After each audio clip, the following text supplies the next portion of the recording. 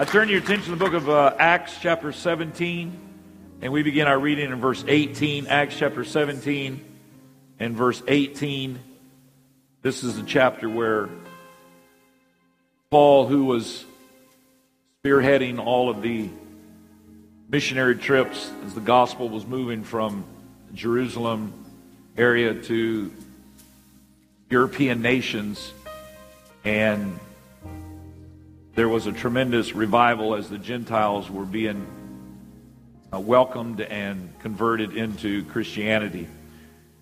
This particular place, he is gone to Athens, and Athens was sort of the Harvard of the day and was kind of the learning center, and a lot of philosophers, Aristotle, Plato, Socrates, names that you would be familiar with, came out of this particular culture. We pick it up in verse 18. Then certain philosophers of the Epicureans and of the Stoics encountered him, referring to Paul, and some said, "What will this babbler say?" Others, some, he seemeth to be a setter forth of strange gods, because he preached unto them Jesus and the resurrection. And they took him and brought him unto Areopagus, saying, "May we know what this new doctrine whereof thou speakest is." Other times he would be brought and be beaten by the magistrate or whatever, but in this particular environment they were curious. "For thou bringest certain strange things to our ears. We would know therefore what these things mean, for all the Athenians and strangers which were there spent their time in nothing else but either to tell or to hear some new thing." And Paul stood in the midst of Mars Hill. Mars Hill's a little hill there that's part of the Acropolis. It's sort of in the shadow of the Parthenon there, and in Athens, still there. I've stood on it. It's an area where they would have different people come and speak. Paul stood in the midst of Mars Hill and said, "Ye men of Athens, I perceive that in all things ye are too superstitious.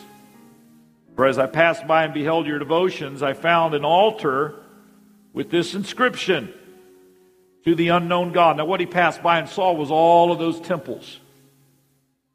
But the way Paul framed it, he was non-offensive. He said, "When I beheld your devotions, I found an altar with this inscription, to the unknown God." They worship so many different gods, they want to make sure they didn't leave anybody out. So they have an altar to the unknown God, whom therefore ye ignorantly worship. Now he wasn't being insulting here. He's just saying you worship a God that you don't know.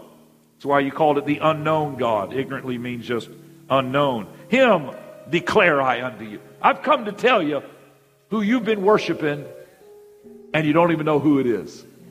I've come to tell you who that is. "God that made the world and all things therein, seeing that he's Lord of heaven and earth, dwelleth not in temples made with hands, neither is worship with men's hands as though he needed anything." I said this in the earlier service. I want to say it here again today. We need to sometimes remind ourselves that God does not need our worship.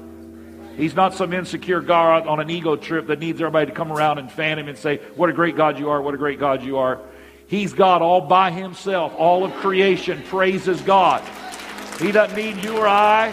We worship him because of what it does for us. Paul said he doesn't need anything. "See, he giveth to all life and breath and all things, and hath made of one blood all nations of men for to dwell on all the face of the earth, and hath determined the times before appointed and the bounds of their habitation." He's God, not us.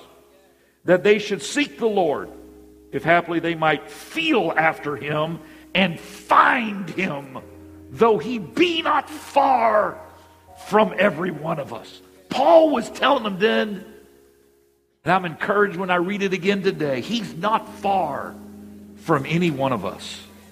"For in him we live and move and have our being, as certain also of your own poets have said."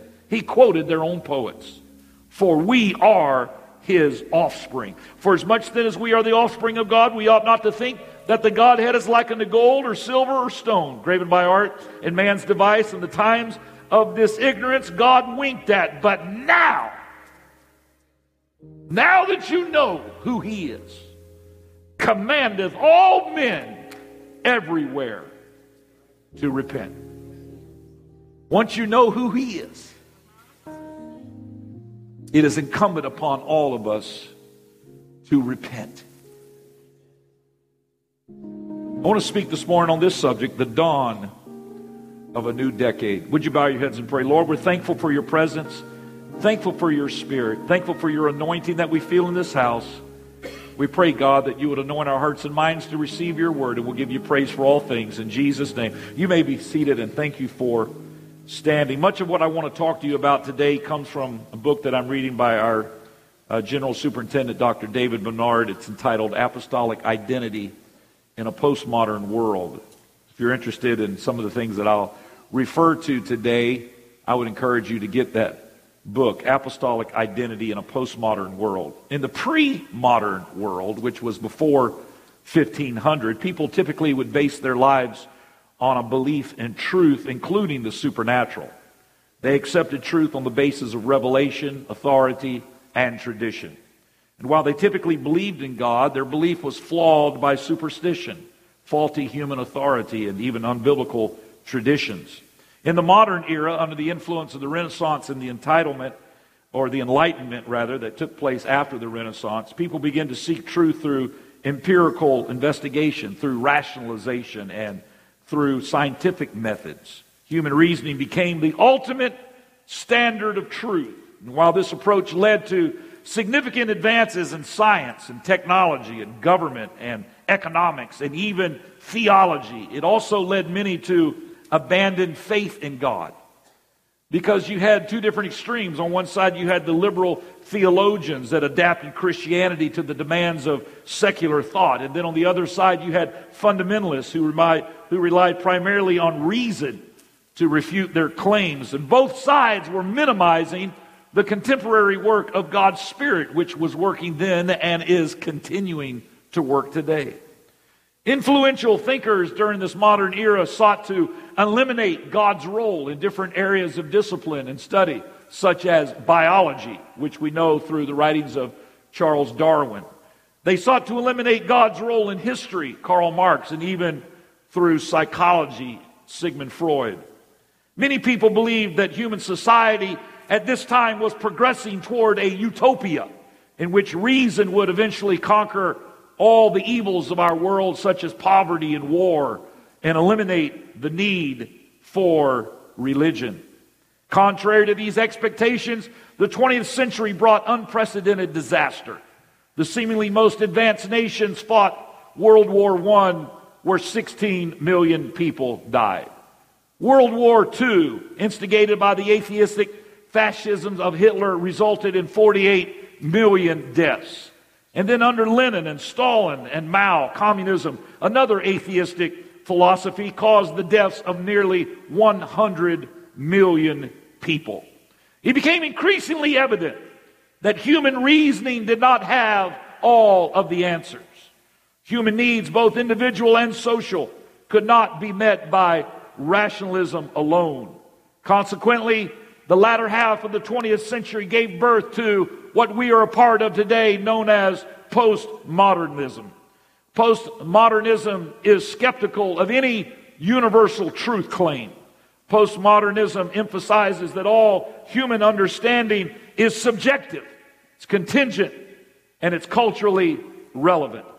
It views truth claims as tools to persuade or to gain power. Thus, it distrusts appeals to authority and to absolute truth, but it accepts everyone's stories and opinions as valid in some way.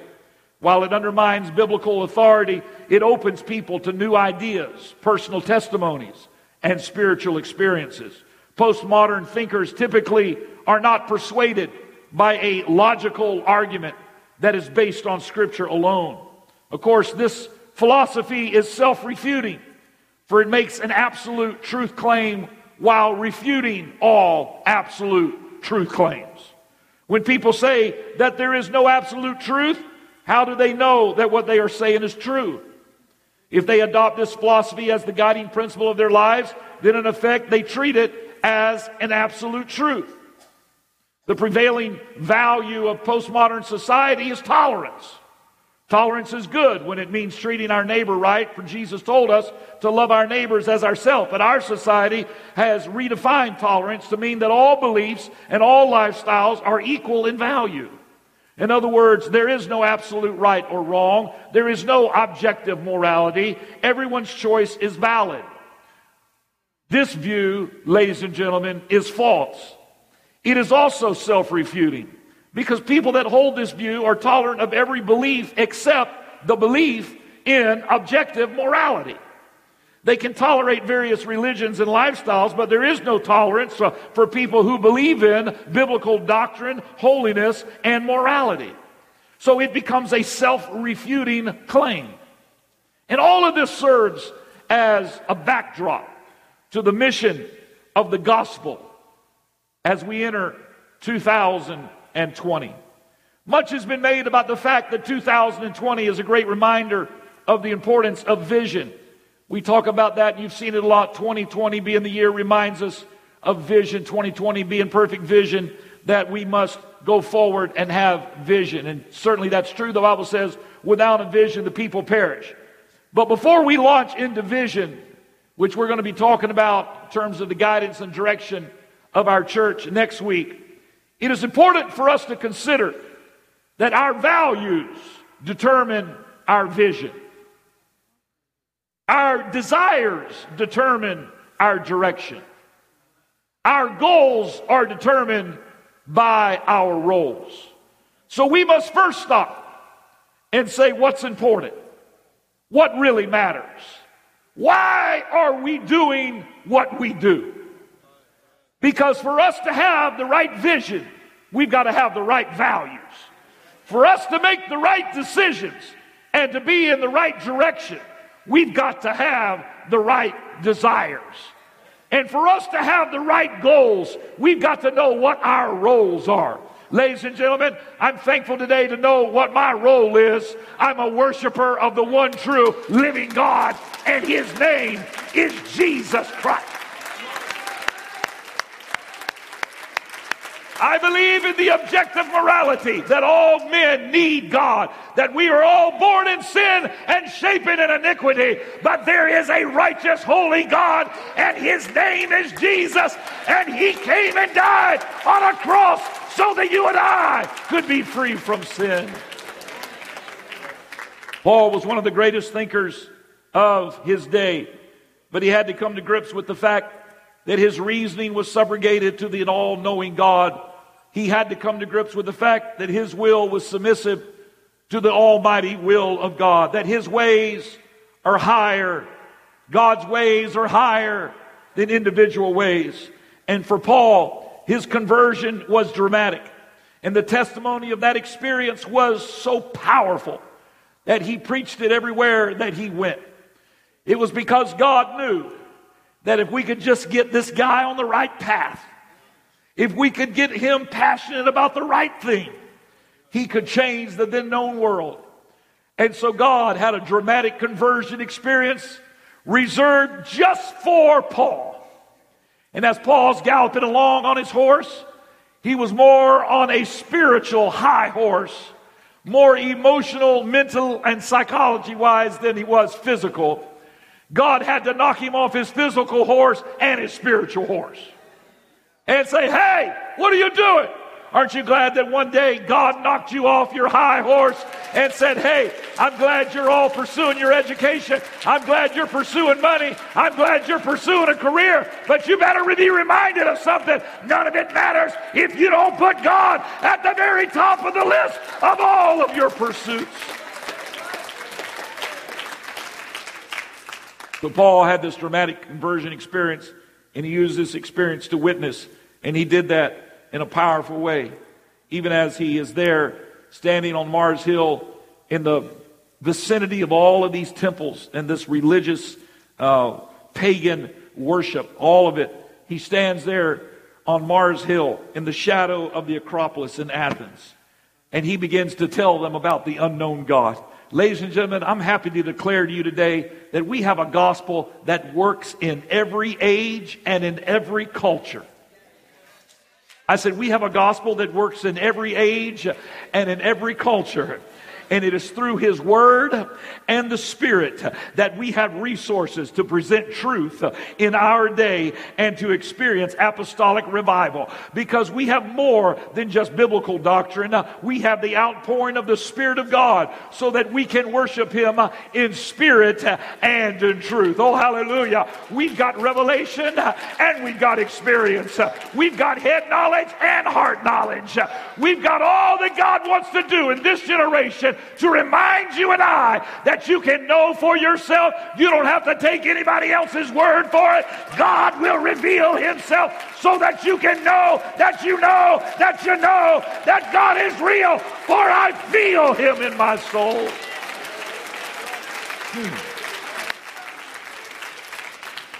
So the million-dollar question is, how do we have apostolic revival in a postmodern culture? I want to give to you 15 values that I believe as a church we must espouse. Number one, we have apostolic revival without compromising truth. We must never compromise truth.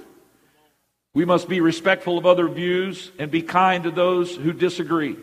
But we can never sacrifice the truth of the gospel, the death, burial, and resurrection of Jesus Christ. Now, I know we may not always agree on every aspect of the application of biblical principles, but ladies and gentlemen, we've got to all agree on one thing. We've got to be baptized in the name of Jesus Christ. That when we ask God to forgive us of our sins, He forgives us. And it's through the blood of Jesus Christ that our sins are removed. And it's through the baptism in the name of Jesus Christ that our sins are remitted or forgotten or the record is expunged. And it's through the resurrection of Jesus Christ and the infilling of the gift of the Holy Ghost by the evidence of speaking in tongues that we are regenerated and we have a resurrected power that is within us.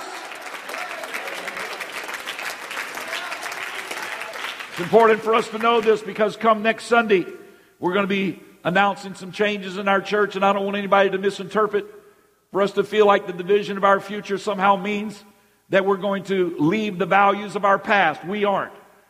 The values of our past are values that are rooted in the Word of God.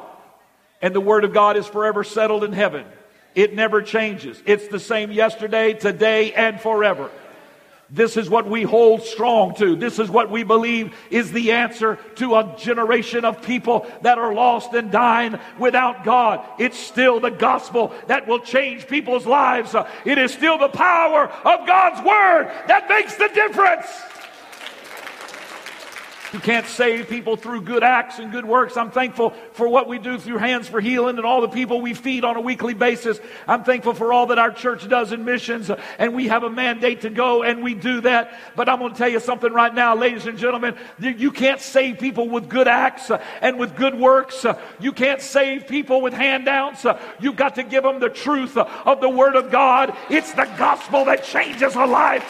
You can't win a person through fellowship alone. You can't win a person through your personality alone. You can't win a person through the singing of good music. It takes the Word of God. It takes the truth of who Jesus is that changes a man or a woman. Oh, I'm thankful for the truth of God's Word.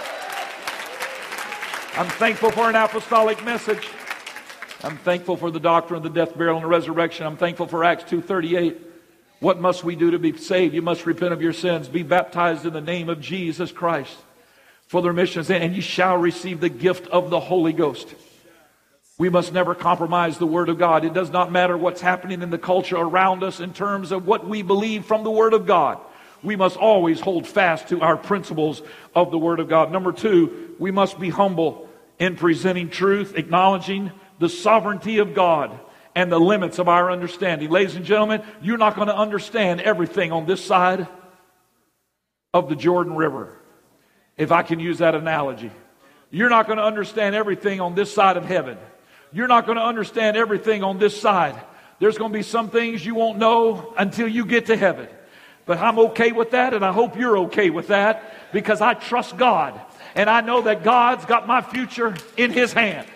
And though you may not be understanding why you're going through what you're going through right now, you may not be understanding why you're facing a trial or some trouble. It could be sickness in your body, a financial crisis, or it could be even something to do with a family member. I've come to tell you, it's going to require faith. We'll never get to a place where everything's going to make sense.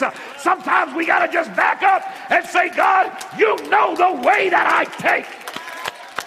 And when I am tried, I shall come forth as gold.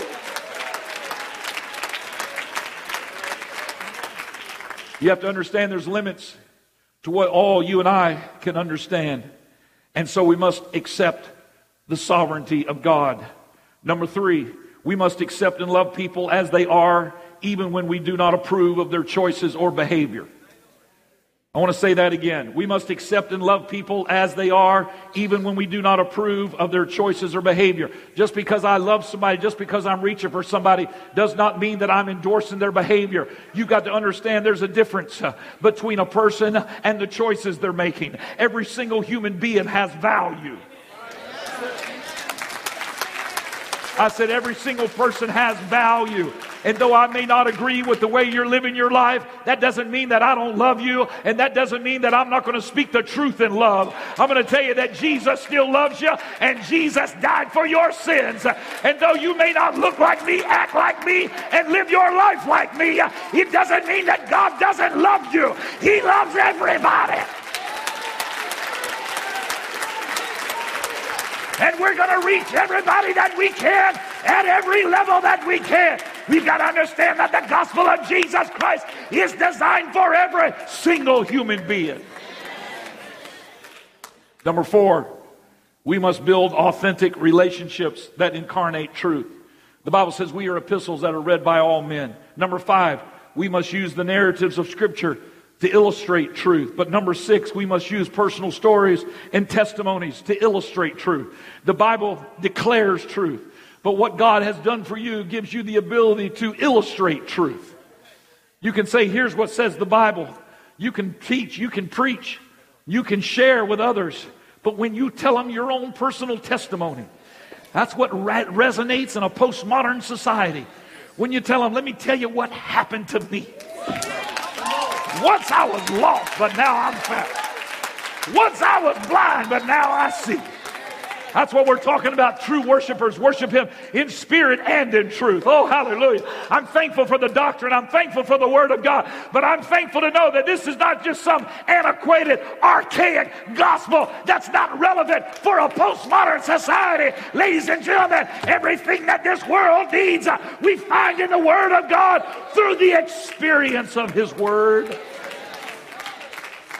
It resonates because it applies to us directly. I've told you this before, but a number of years ago when I was in law school and I was studying in Oxford in England, and they had asked me to pray at this deal down at the Inns of the Court in London. They knew I was a minister. They said, when you pray, don't pray in Jesus' name because that may offend some people. And don't pray and say, our Heavenly Father, that may offend some people.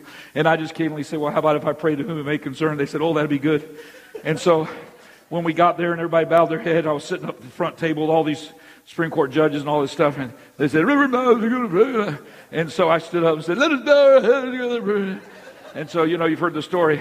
I threw my hands in the air and said, Dear Jesus, our Heavenly Father. Made everybody upset. I didn't want to not declare the name of Jesus on my watch. I said, I'm going to declare the name of Jesus because I don't know if these walls have heard it in a long time. I don't know how long it's going to be before they hear it again. But you know what? While I'm alive, I'm going to declare the name of Jesus. Oh, the Bible says, don't be ashamed of the gospel of Jesus Christ. It don't matter if you're at Walmart or Walgreens or Target. You ought not to be ashamed to say Jesus is the answer. Oh, hallelujah. When I think of the goodness of Jesus, when I declare the name of Jesus, there's joy, there's hope, there is salvation that's associated with the name of Jesus.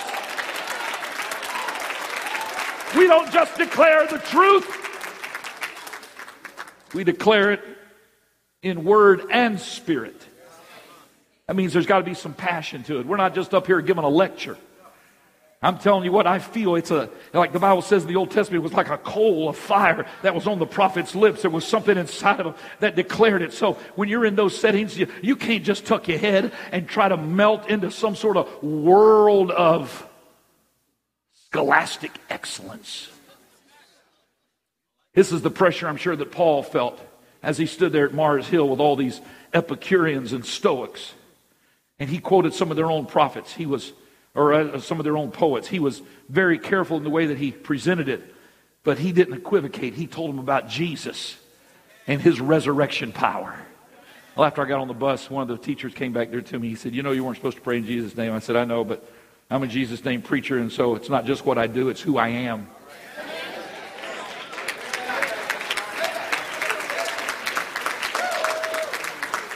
And he said, do you talk in tongues? I said, yeah. He said, have you ever had a fake experience talking in tongues? And I said, no. He said, then how do you know that what you've experienced is real if you've never had a fake experience to compare it to? Of course, we got into a great discussion about you prove something by authenticity, not by counterfeit. And as we talked about it, he said, but for you to explain an objective truth by what you've personally experienced, which is a subjective experience, it doesn't put you in a position to be an expert witness. I said, but I am in a position to be an expert witness about what happened to me because I know more about what happened to me than you do about what happened to me.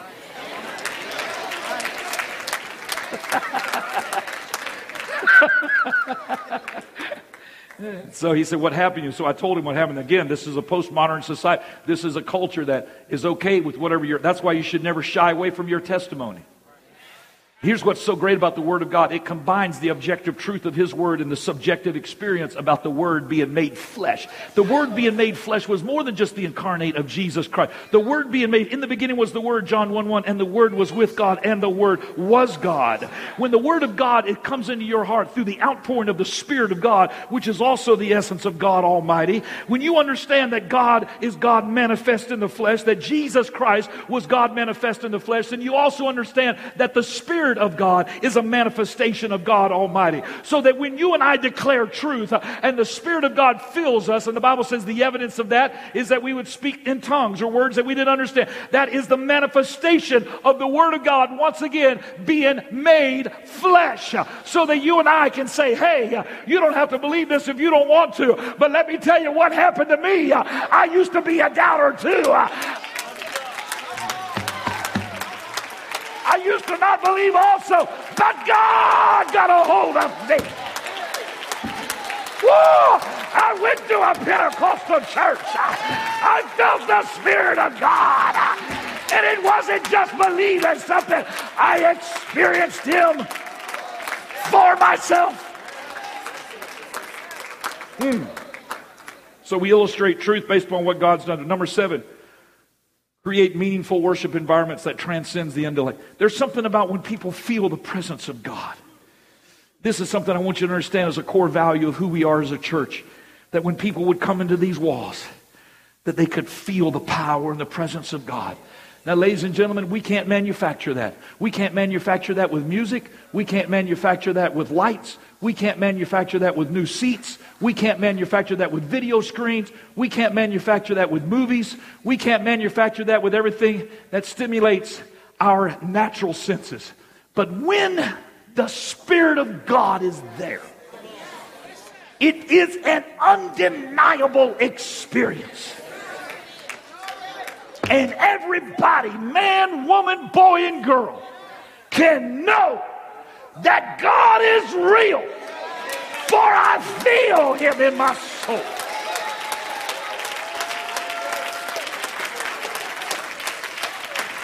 Ladies and gentlemen, we're going to keep on lifting up the Lord. You know why? Because the Bible said if He be lifted up, He would draw all men nigh unto Him. That means that when we get together and we begin to declare the glory and the greatness of God, and we feel His presence, that's our greatest outreach tool. Because when you feel His presence, you know beyond a shadow of a doubt that God is real. And that worship is a balance of spirit and truth. You need the rock and the revelation. You need the instruction and the inspiration. You need the faith and the fact. The Word and the Spirit. Number 8, rely upon the power of the Holy Spirit to transform attitudes, thinking, and behavior. Don't force the issue. Trust God. I said, trust God. When you force the issue, you force God out of the equation. I've seen people get the Holy Ghost, and before they can even get back to their pew, a good brother or sister's got their arm around them, and they're telling them they got to go home and break their television and get rid of everything at home, get rid of their pants, and all before they can hardly get back to the seat. Would you just let them enjoy the Holy Ghost for a second?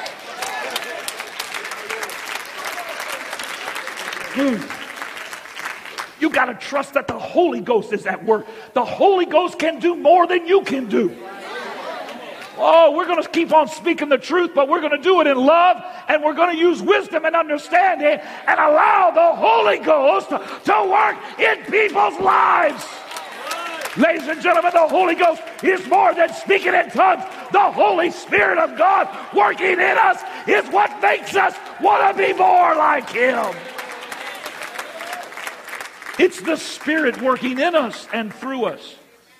Number 9, as people experience God's presence and recognize its reality, lead them to the Bible as the source and explanation of the experience. When people then feel the presence of God, and people feel the presence of God, all kinds of people from all kinds of background and all different environments, they feel the presence of God. Then we have the Word of God to explain to them what they are feeling. Number 10, point to Jesus as God manifest in the flesh. People encounter ultimate truth not in abstract argument, but in the person of Jesus Christ. That's so important. People encounter ultimate truth not in abstract argument, but in the person of Jesus Christ. And for us to have apostolic revival in a postmodern generation, as we enter a new decade, ladies and gentlemen, we've got to understand that it's people in relationship with Jesus Christ that makes the difference. It's people that acknowledge that God loved me when I was unlovable. And there's something about that appreciation. There's something about that understanding and revelation that drives a man or a woman to their knees to call out to God. The man who we've become good friends with, that was our guide in Israel a number of years ago and has continued to be over the last several trips. His name's Ido. I've told you about him a few times.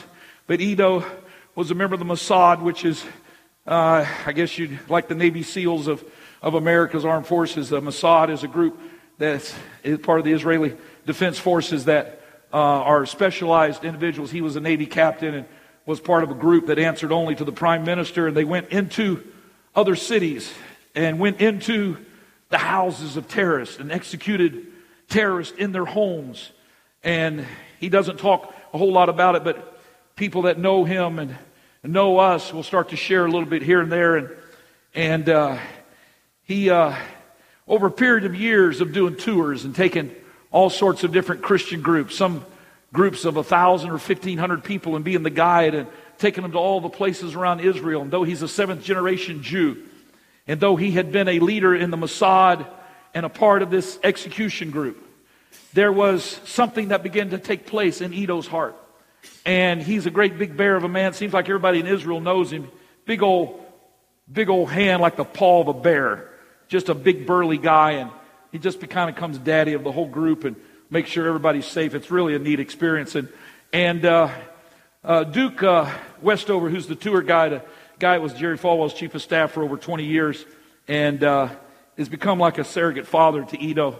He said to me one time we were on a tour together, he said, something's taking place to Ido. So we had lunch with Ido, and Duke and I were sitting there with him, and we said, Ido, something's different about you, because now when you explain all these historical sites, you always say we understand, we feel, we believe, and there's a presence of God about that. It's not just information.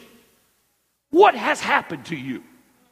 And Ido sits there, this big burry of a guy, of a man, and sits there and his eyes kind of cloud up. He doesn't boo-hoo cry, but you can tell that he's feeling the weight of what he's fixing to say. And he said for years, he said, I'm going to tell you guys something I've not told anybody but my wife. He said for years, you know what my background is. And he said most of the time we executed people from a distance. But he said there were 3 individuals that were terrorists that I had to eliminate up close with my own hands. And he said, for years, he said, those people's faces came to me in the middle of the night. And he said, they all came to me and asked for forgiveness. And he said, I couldn't understand why they were asking me for forgiveness. I was their executor. But he said, every night for over 20 years, he said, these men's faces would come to me in the middle of the night, and they would come and they would ask for forgiveness. And he said, I never slept more than a couple hours a night for more than 20 years. And he said, I finally got so desperate. I had led all of these tours all of these years. And he said, I'd heard everybody. I'd been there when they prayed to Jesus. I heard them acknowledge Jesus in all the places that we showed them. And he said, though I was raised in a whole different belief, he said, I had to acknowledge that there may be something to what I had heard. So he said, in an act of desperation, in the middle of the night, when I couldn't stand what this was that was happening to me over 20 years, he said, I just cried out to God. And he said, I can't take it anymore. Can you please tell me why these men keep coming to me and asking for forgiveness?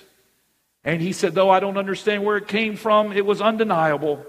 He said, I heard a voice say, they come to you for forgiveness because you were their judge. And he said, whenever I heard that, he said, I immediately knew that Jesus Christ was my judge, and I had to go to him for forgiveness. So he said, I got down on the side of my bed, and he said, Jesus, forgive me of all of my sins. And he said, immediately I felt that weight lifted. And he said, from that day until now, I have slept like a baby every night, because I know that Jesus is my Savior. Oh, my friend, that's what will reach this postmodern society. It's the power of Jesus Christ. And a man or a woman can feel the weight of sin lifted off of their shoulders when they stand in the power of God.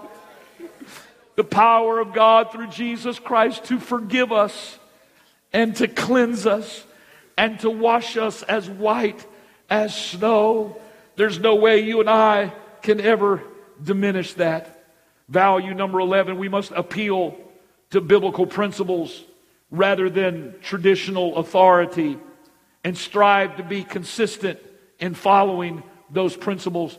The Word of God is made up of principles, and those principles are not for a particular time frame. They transcend generations. They transcend decades. They transcend culture. They transcend nationalities, cultures. It doesn't matter what it is. The biblical principles that you and I base our life upon are forever settled in heaven. And that has to be what guides every one of our lives. Number 12, instead of personal judgment or condemnation, we must offer hope, redemption, and reconciliation. I want to say that again. Instead of personal judgment or condemnation, we must offer hope, redemption, and reconciliation. You say, why? Because that's what Jesus did. It's not rocket science, ladies and gentlemen. It's Jesus that went and sat on the well and talked with the lady when everybody else wouldn't even go into Samaria. It was Jesus that offered hope. And ladies and gentlemen, it's still Jesus that offers hope to this world.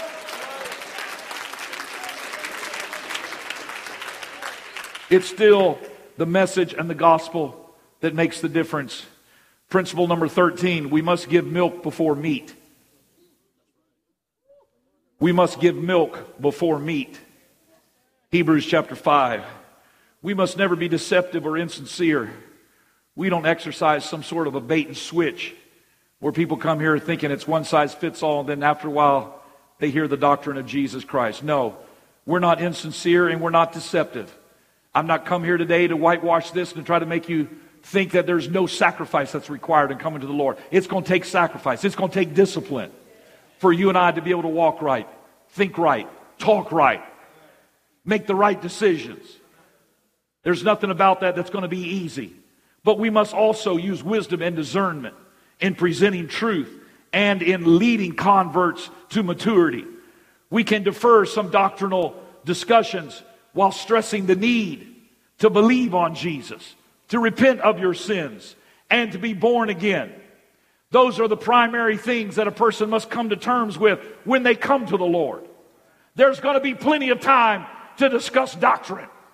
But let's not mistake the fact that it's not doctrine that saves people. It's Jesus Christ that saves people. I don't want you to misunderstand me, but I want you to get this point. The Bible doesn't say, if Acts 2:38 be lifted up, he will draw all men nigh unto you. I want people to get the doctrine. I want people to understand the truth. But he said, if I be lifted up, I'll draw all men nigh unto him. Our job is to lift him up. So we have to exalt God in all that we do. Number 14, focus on the main purpose, which is to communicate the gospel of Jesus Christ. The goal is to win a soul, not an argument. The goal is to win a soul, not an argument. To lead people to Christ, not merely a doctrinal position. My job is to lead you to Christ.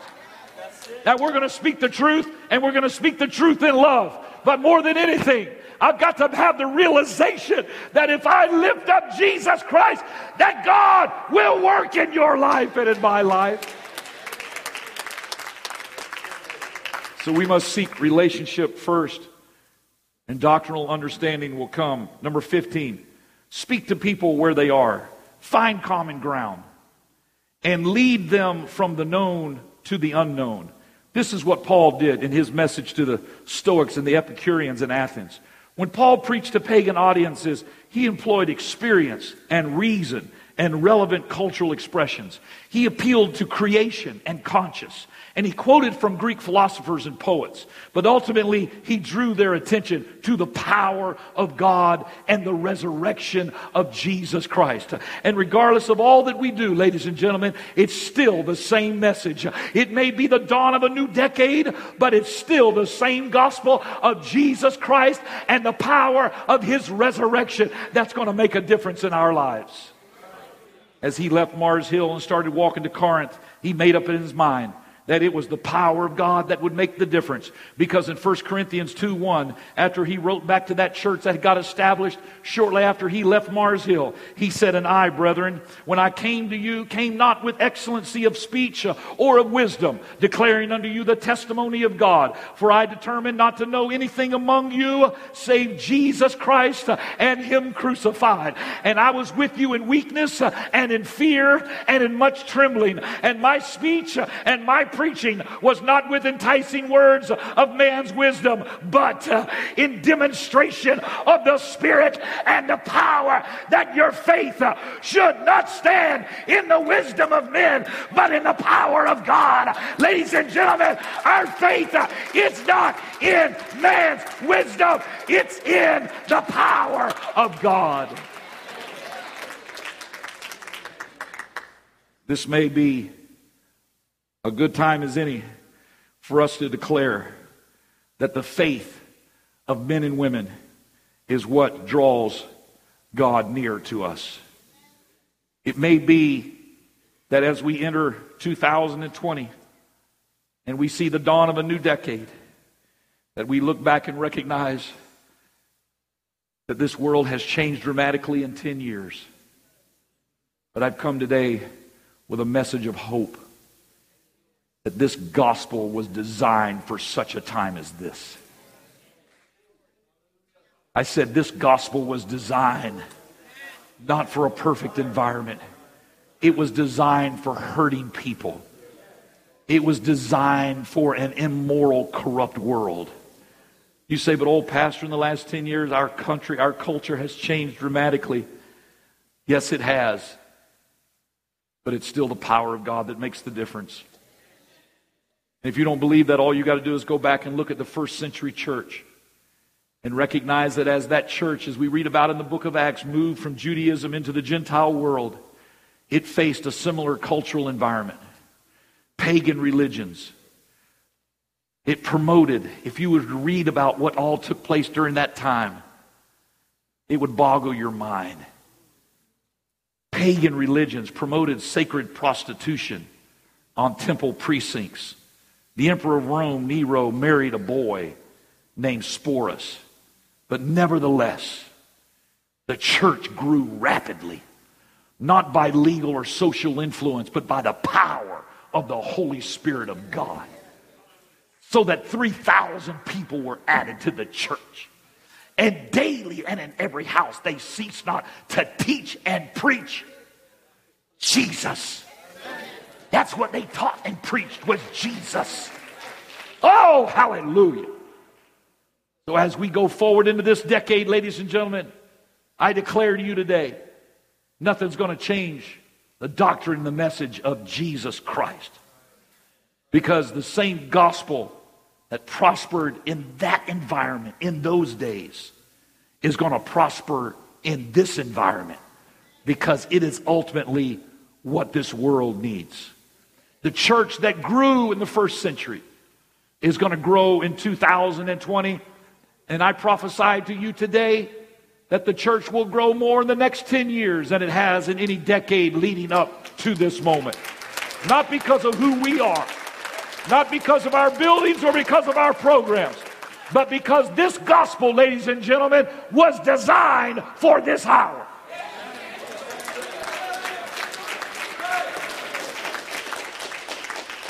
We will teach and preach moral values in an immoral world. We will go into all the world with the gospel. We will share our testimony of what the Lord has done for each of us. We will build strong marriages and homes. We will proclaim a positive message of hope. Jesus came to bring hope, joy, and salvation. We will keep reaching to help people in this world. We will keep building orphanages. We will keep building medical clinics. We will keep building and developing through our hands for healing ministry. But we are reminded that the greatest food source that we have is the gospel of Jesus Christ. It is the power of God to save us and to change us.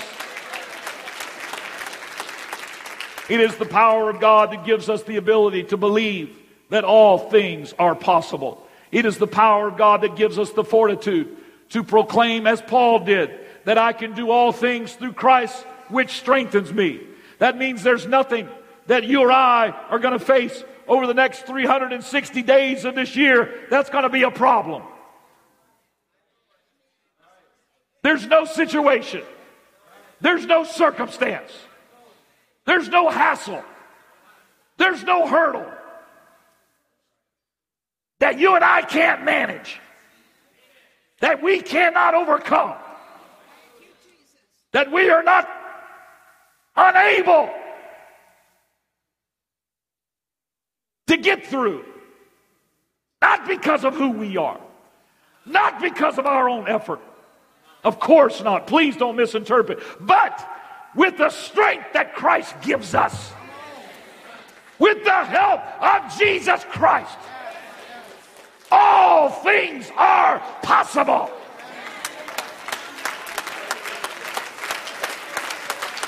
Paul said, I can do all things through Christ which strengthens me. And we're not talking here about positive thinking. We're talking about supernatural power. We're not just psyching ourselves up, just saying, I can, I think I can, like the little train trying to go up a hill. There are some things that no matter how much you think you can, you can't. I can run down a basketball court going, I think I can, and I'm still not going to be able to dunk the ball. No matter how much you think you can, there's some things that you can't. You're not going to be able to do. That's the difference between pop psychology and Christianity. There are a lot of good self-help books that tell you what to do, but they don't give you the power. I said they don't give you the power to do what you know you need to do. I've read the books. Here's how to be a success. First, get rid of all your bad habits.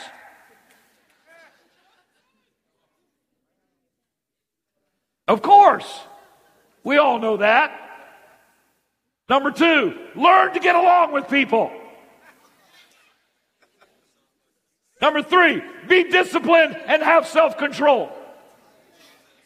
They tell you what to do, but they don't give you the power to do what you know you need to do. I've come to tell you that Jesus Christ has all power. And he has given it to you, and to you, and to you, and to you, and to you, and whosoever will. Would you stand to your feet this morning? Oh, Jesus. That's why Paul proclaimed in Acts 8, for I am persuaded that neither death, nor life, nor angels, nor principalities, nor powers, nor things present, nor things to come, nor height, nor depth, nor any other creature shall be able to separate us from what? From the love of God. Where's the power come from? It comes from the love of God. It's the love of God that's the common denominator that brings us all together. He loved you. He loved me when we were unlovable. He said, I died for your sins. And I got a calling for your life. I got a destiny for your life. I got a plan for your life. I've got something in store for you that no changing circumstance, no changing of the calendar, no changing of the law can separate you from my love for you. Ladies and gentlemen, do you believe that God loves you? Do you really believe that? I really believe that. Nothing can knock me away from, nothing can separate me or knock me off this rock called Christ Jesus. The Bible's full of stories of people who changed because they believed that they could change after God talked to them. God called a guy by the name of Moses and said, I want to use you to save a nation. And Moses said, me? I got kicked out of Egypt because I killed a guy. I'm a murderer.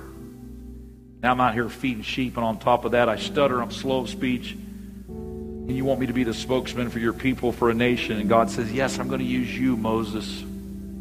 God came to a guy named Gideon, and when the nation of Israel was overrun by the enemy, and he said, I'm going to use you, Gideon, to save the country. And Gideon said, me? I'm the youngest kid of the poorest family, of the smallest tribe in the nation.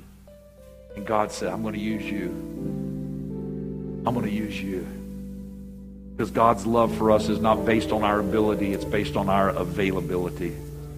Is there any room in your heart to let God in and say, Lord, I don't understand it all, but in 2020, I'm going to say, Lord, I commit myself to your word, and I commit myself to the propagation of the gospel of Jesus Christ by living a life that is in line with biblical principles. Say, can God use me? Well, he used Jeremiah. He said, Jeremiah, I want to use you to be my preacher. Jeremiah said, me? I suffer from depression. I'm the guy who's always over in the corner, wondering how I'm going to make it. I'm always in a blue fog. I'm the guy who's depressed all the time. You got the wrong guy. Besides that, I'm a teenager. I'm a depressed teenager. God says, you're the man. Aren't you glad that God sees us different than we see ourselves? What a great God. Here's what I want us to do. I'm not going to belabor the point, but here's what I want us to do. If you're willing to say, this first Sunday of 2020, I may not understand it all, but I'm going to give myself completely to God this year. And I'm going to make him the focal point of all my decisions this year. I wonder if you'd step out from where you're standing and just walk down to the front. And as you come down here, I'll give you a couple of minutes. As you come down here, we're going to all pray together. Just press down just as close as you can. I give myself away so you can. That's it. Just come from wherever you're at. I give myself away. I believe there's value in physically making a move. That's why I invite you to come forward. I give myself away. I want us to pray together over this church. You've been such a great audience today. I give myself away. just make your way down to the front. Those of you that are in the aisles, if you don't mind just pressing forward, there's people behind you. So you can use me, myself away. Oh, yes, Lord, myself away. So you can use me. Life is not my own. To you I belong. I give myself. Oh, that's beautiful.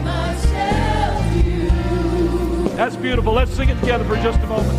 My life is not my own. To you I belong. I give myself to you. Life is not my own. To you I belong. I give myself. Would you make that your prayer right now?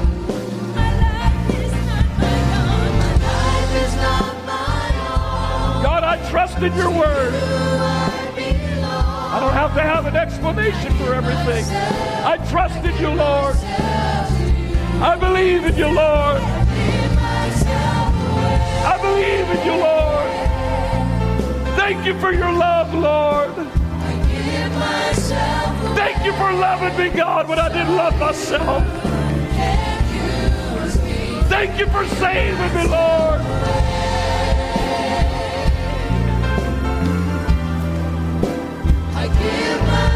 Thank you for your mercy, for your grace, Lord.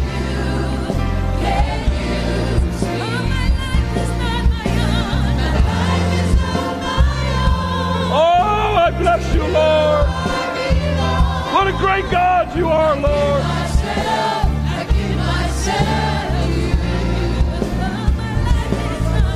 Yes, Lord. Thank you for your presence. Thank you for your power, Lord.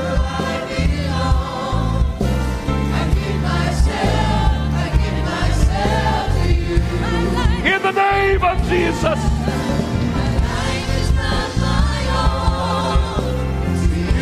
I belong. I give myself. To you. Oh, yes, Lord. I give myself away to you, Lord. Hallelujah. I put it all on the altar today, God.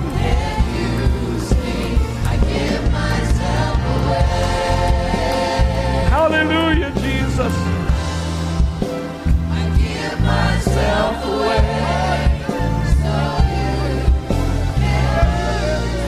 Lord, we stand here before you right now. In the name of Jesus Christ, we are your church. We are your people. We have been bought by your blood, sanctified by your Spirit. We stand before you today, God, with all of our flaws, all of our mistakes, and all of our shortcomings. And we say, God, we want to be a vessel of honor. We want to be an instrument of praise. We ask you, God, that as we lift you up, that you would use us, Lord, to reach this generation. Use us, God, in our families. Use us in our homes, on our jobs, and in our schools. To lift up your name and to lift up your word. Help us to demonstrate your love to a lost world. Help us, God, by giving us boldness to declare your word without fear. To say, God, you are great and greatly to be praised.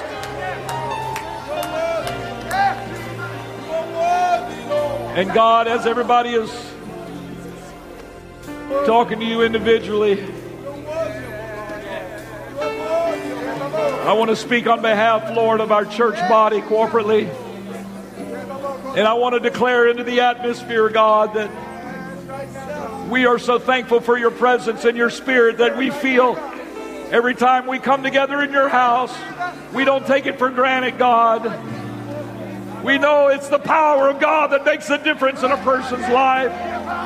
And we commit ourselves to this biblical truth, God, that we will lift up your name. We will worship you in lifestyle. We will worship you in doctrine. We will worship you in expression of praise. We will bless the Lord with all that we have. And we ask you, God, that your power would inhabit this house. We ask for the power of God to be here so that when people come in these doors, they can feel you and know that you are near. I'm asking God for your power to heal, to be present, Lord, in our midst, so that when people come forward and they're praying for the name of Jesus Christ, that the power of God is here to heal. I'm asking for the power of God to deliver. Give us your power, God, to deliver from sin, to deliver from addiction, to deliver from habits and hang-ups. And God, we're asking for your power, your authority to deliver from darkness, to deliver from this evil world, the spirits that are in this place. We ask you, God, that you would deliver us from all that surrounds us in this world. Darkness that would try to come into men's hearts. Darkness that would try to come into people's lives. Depression and heartache. Thoughts of suicide. We rebuke it all in the name of Jesus Christ. I'm asking God for the power of the Holy Ghost. I'm asking for the power of the Holy Ghost to permeate every mind, every heart, and every spirit in the name of Jesus. I wonder right now, all across this building, would you lift up your hands and would you lift up your voice? And would you begin to declare the glory and the greatness of God? Come on, I claim my victory in the name of Jesus. I declare my victory.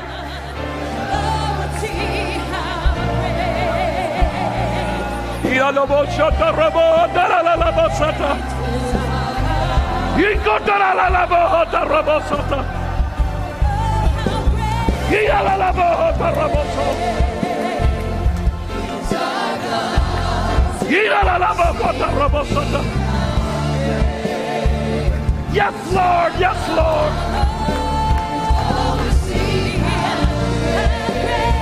That's it in word and spirit.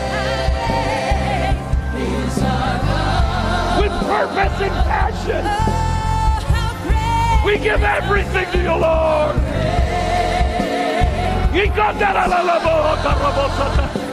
Sing with me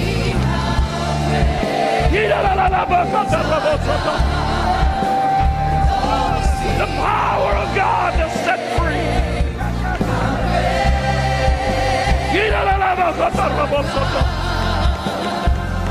Oh!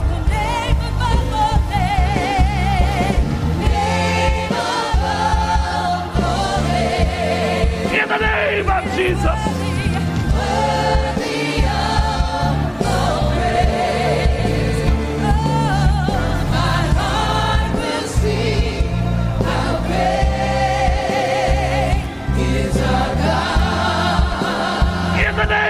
Jesus.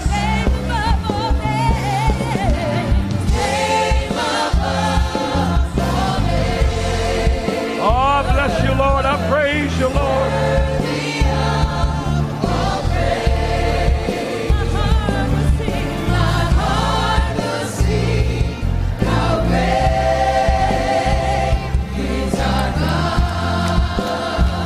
God bless you. You're dismissed in the name of Jesus.